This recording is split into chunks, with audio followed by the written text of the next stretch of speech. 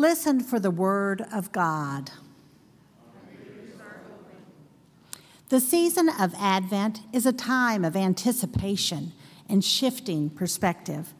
Opening ourselves to a different perspective can bring a sense of hope in the midst of despair.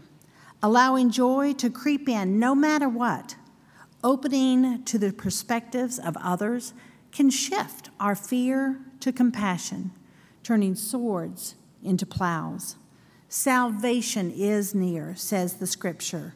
When we wake up, when we prepare room in our lives for new light, new insight, new hope to enter. And let us hear from the prophet of Isaiah. In the days to come, the mountain of the Lord's house shall be established as the highest of the mountains, and shall be raised above the hills. All the nations shall stream to it. Many people shall come and say, "Come, let us go up to the mountain of the Lord, to the house of the God of Jacob, that he may teach us his ways, and that we may walk in his paths. For out of Zion shall go forth instruction, and the word of the Lord from Jerusalem. He shall judge between the nations, and shall arbitrate for many peoples. They shall beat their swords into plowshares, and their spears into pruning hooks. Nation shall not lift up sword against nation, neither shall they learn war any more. O house of Jacob, come, let us walk in the light of the Lord." And a reading from the letter to the Romans. Besides this, you know what time it is, how it is now the moment for you to wake from sleep. For salvation is nearer to us now than it was when we became believers. The night is far gone, the day is near. Let us then lay aside the works of darkness and put on the armor of light. Let us live honorably as in the day, not in revelry and drunkenness, not in debauchery and licentiousness, not in quarreling and jealousy. Instead, put on the Lord Jesus Christ and make no provision for the flesh to gratify its desires. This is the word of God for us, the people of God. Thanks be to God. You may be seated.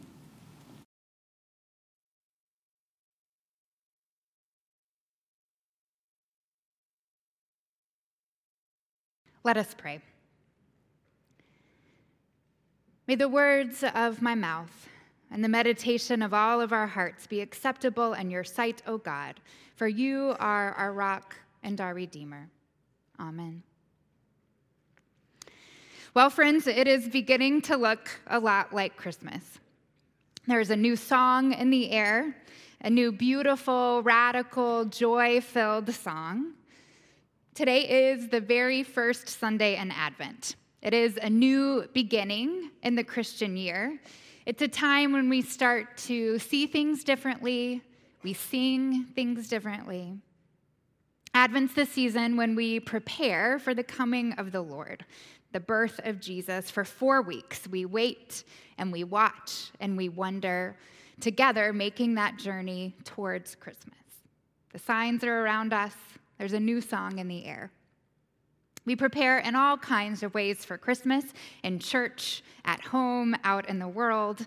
We engage in all kinds of rituals, from lighting the Advent candle to my personal favorite, playing Mariah Carey's All I Want for Christmas Is You on repeat. I've already been doing that. In fact, my 3-year-old son, Sam, this week we were cuddling on the couch on Thanksgiving break, and he looked up at me and he said, "Mommy, all I want for Christmas is you." And then without skipping a beat, he said, "And presents." But it was a sweet moment that I'll take. We prepare in all kinds of ways. Well, 300 years ago, Isaac Watts wrote the hymn, "Joy to the World." This hymn, the sense of joy in Christ, is our worship theme here at Sandy Springs UMC for the Advent and the Christmas season. Joy to the World is that new song that is in the air. Watts was inspired by Psalm 98. It proclaims that all of heaven and nature sing together a new song.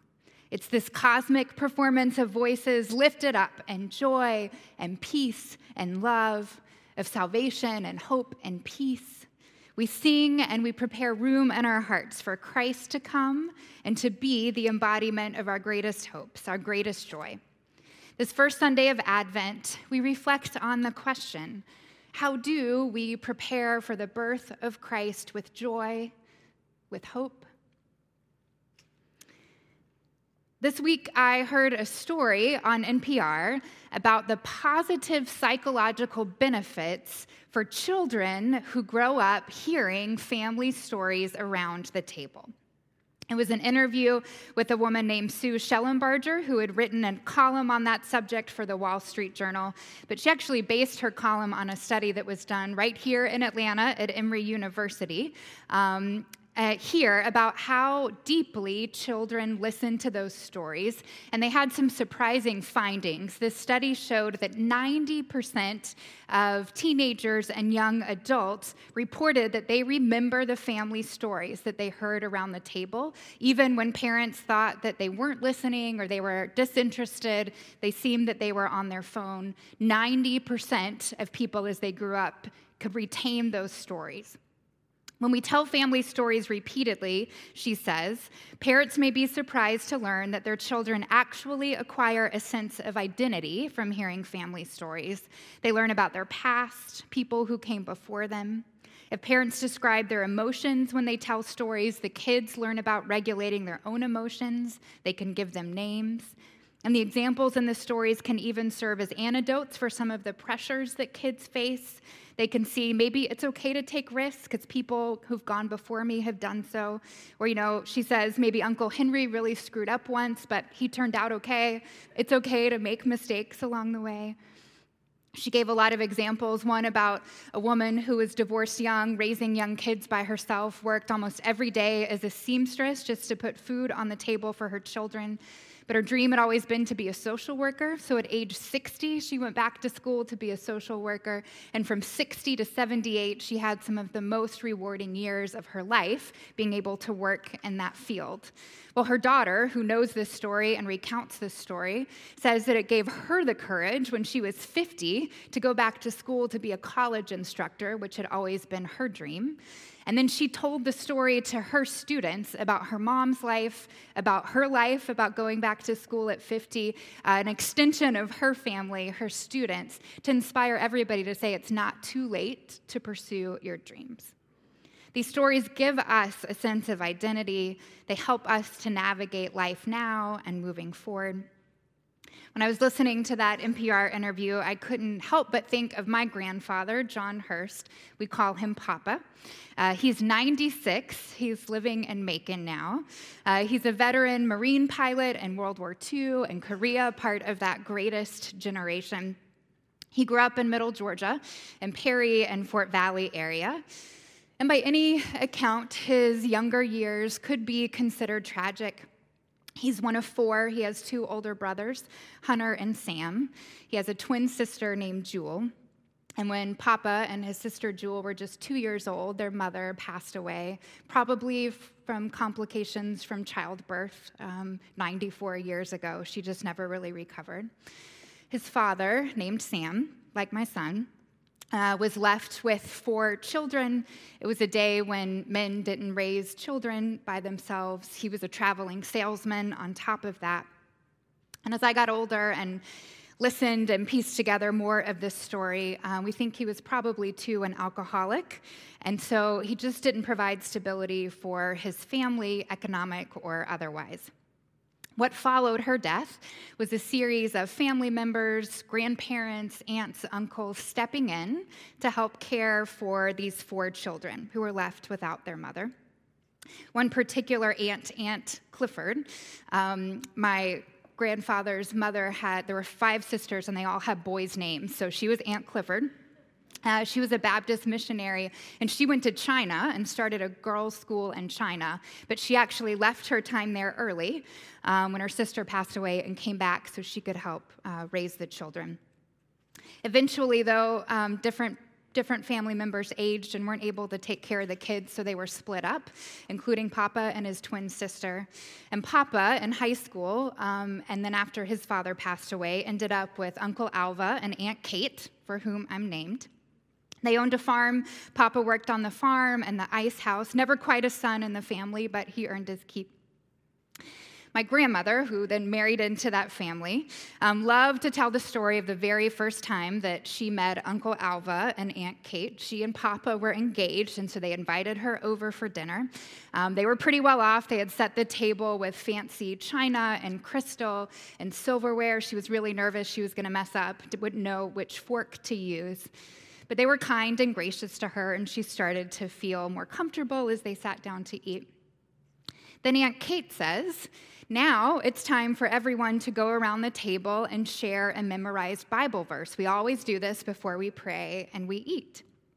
Well, my grandmother was a good Presbyterian girl, but Presbyterians do not memorize Bible verses like Baptists do, so she started to panic. This was her introduction to her family. She was also livid because my grandfather had not warned her that she needed to be prepared as they came down to dinner, and they did this every single night. They came to her first, and the only thing she knew to say was the shortest Bible verse there is, Jesus wept. It counts, though. And you can imagine there was probably some weeping and gnashing of teeth on that car ride home for my grandfather. But then they went around the table, and my grandmother quickly learned what happened every night at that table. Uncle Alva says, as he said every night of his life, wives, obey your husbands. And then Aunt Kate quipped back, husbands, love your wives. This was their shtick, their routine that they said every single night. When I was in middle school, I did a family history project, and I interviewed Papa, and I had heard most of the stories before. He loves to tell a good story. But what I'll never forget is how he characterized his growing up. Because from my perspective, his childhood seemed sad and destabilizing, hard, likely filled with grief and a sense of being passed around, nobody to take him in permanently. I would understand if he carried around bitterness with him or resentment or anger. But I'll never forget that he looked at me and he said, Kate, I am so grateful for my years growing up and all of the people who stepped in to care for me and my siblings, who sacrificed who they were and what they were doing to make a great effort to make sure that all of us were cared for and were loved. It's compassion beyond anything I could have hoped for or expected or deserved. So I want to spend my life making sure that I give back to others a small measure of all of that love that so many people showed me. I've been blessed, he said. Our family stories give us a sense of identity. They help us navigate life now and moving forward. I'm forever grateful for Papa's story, not just his story, but his perspective on his story and the ways it shaped me, continues to shape me, that he's still around to tell his stories. Advent, friends, it is a time in the church year, every year, when we gather together and we hear those familiar family stories of our faith. We let them shape us, we remember them, we let them form us, remember who we are, where we've come from, and where we're going. This first Sunday of Advent, we reflect on that question. How do we prepare for the birth of Christ with joy and with hope? Well, we tell these Christian family stories that shape us. We sing the songs of our faith. We hear the stories from Scripture that shaped Jesus, who he is, who he will be. We hear the beautiful song of the prophet Isaiah that Joe just read for us, the great-great-great-great-great-great-grandfather of our faith, proclaiming a vision of a world where nations will study war no more, where swords are beat into plowshares and spears into pruning hooks, tools of destruction and violence and evil and hatred, tools of death. They are transformed by the power of God, and with our human hands into tools that nurture the land. These are tools of agriculture that cultivate food and nutrition for a hungry world. Tools that give life. God's story, the story of Advent, the story of Jesus Christ, is one of turning death to life. What hope this gives us. What a story this is, what a song it is. Come, Isaiah says, come, let us walk in the light of the Lord. The story of Advent is the story of John the Baptist, which we are going to hear in detail next week. That crazy uncle of our faith, this wild and woolly wilderness preacher who prepares a way for Jesus by preaching an alternative vision of the world. He preaches peace in the face of violence, like his ancestor Isaiah. Those words were in his heart and his head and his lips. He gave hope to people who were living on the margins. He sets the stage for Jesus to come, even though John would lose his life by doing so. He believed so much in this Prince of Peace that he did not let fear get in his way. What a hope, what a story, what a song. The story of Advent is the story of Mary, which we will hear in 2 weeks. She is the mother of our faith, the scared teenager living in poverty, who through tremendous trust and faith carried the Savior of the world. She sings a song, a new song, one where God lifts up the lowly and brings down the powerful from their thrones, where God fills up the empty and sends the rich away. What hope, what a story, what a song. The stories of Advent are at once familiar. I also find, though, that they become new every single time that I hear them.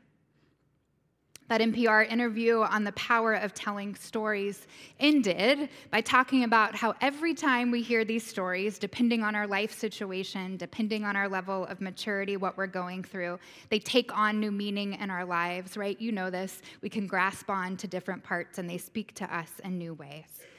This is true of our faith stories. It's why we tell them over and over and over again. These stories of Advent are radically countercultural. Now, I'm not going to stand up here and be a Scrooge of a preacher and tell you that everything cultural about Christmas we should banish from our lives. I find great joy in Santa and those amazingly terrible, addictive Hallmark movies and hot cocoa. But as Christians, our primary songs of the season are and should be shaped by God's narrative of hope and joy and peace and love. Our preparation is marked by hearing and knowing and telling the stories of our faith, because they shape us continually in new ways, ways that are often contrary to the stories of the world, so we can sing joy to the world wherever we are. Now, joy doesn't negate suffering or tragedy or the real struggles that we face in our lives. In fact, our stories of Advent and Christmas are full of people who lived in the midst of war and violence, like the prophet Isaiah speaking that word of peace, who live under Roman occupation and threats to safety and stability, like John the Baptist, who are judged and scorned and some nights don't know where they will lay their heads, like Mother Mary. Joy isn't the same as happiness, but it is the solid ground that we walk on in the midst of whatever other life stories get thrown our way. Because our joy comes from God's new songs of transformation. Violence turned to peace, swords into plowshares, spears into pruning hooks, emptiness to fullness, and death into life. We don't need NPR or the Wall Street Journal to tell us about the power of family stories that are told around the table.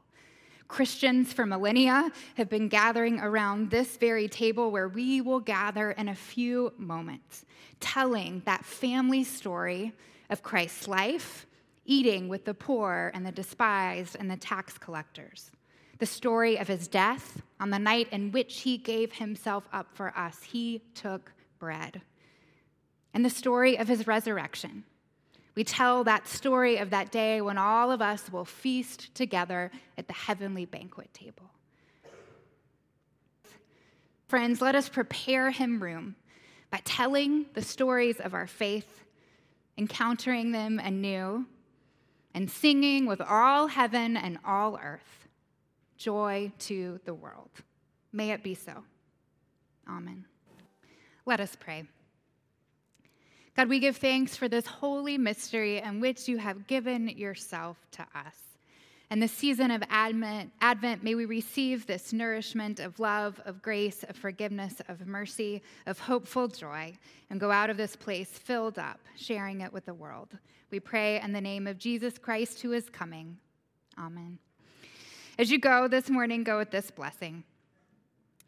Leave this place with hopeful joy in your heart, knowing that God's story, whatever the world throws our way, is one of turning death to life. Let that be our joy.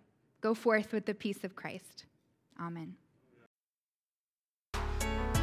Thank you for listening to the Sandy Springs United Methodist Church podcast. We hope that you have found our podcast helpful and hope to be in ministry not only to you, but with you. For more information about Sandy Springs United Methodist Church, please visit www.ssumc.org. Until next time, may God bless you.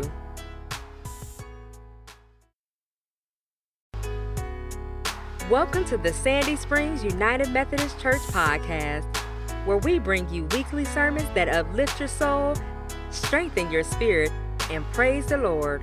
Whatever your reason for listening, we're grateful for you spending your time with us. May God open your heart to love and your ears to hear.